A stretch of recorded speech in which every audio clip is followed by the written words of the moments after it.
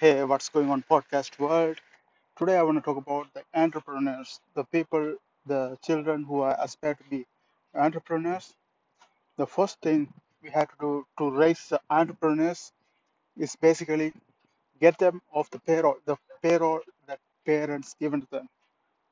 Like, usually parents come up with some career choice, like you have to be engineer, doctor. In South Asia is most common, but in foreign country also, like always parents want their children to be something rather than think about what their children actually want.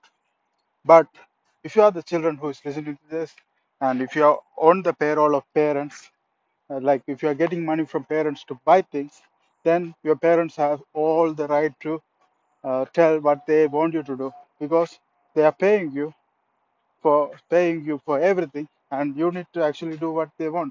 But if you really want to do something by yourself, build your passion, or go for something that you like, the first thing you have to develop in yourself is basically get off of the payroll. You have to learn to stand on your own feet. Then only you can become a successful entrepreneur.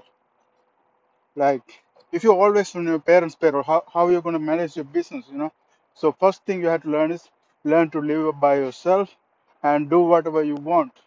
And particularly if you are young, the best thing you can do is build your business around the things you love.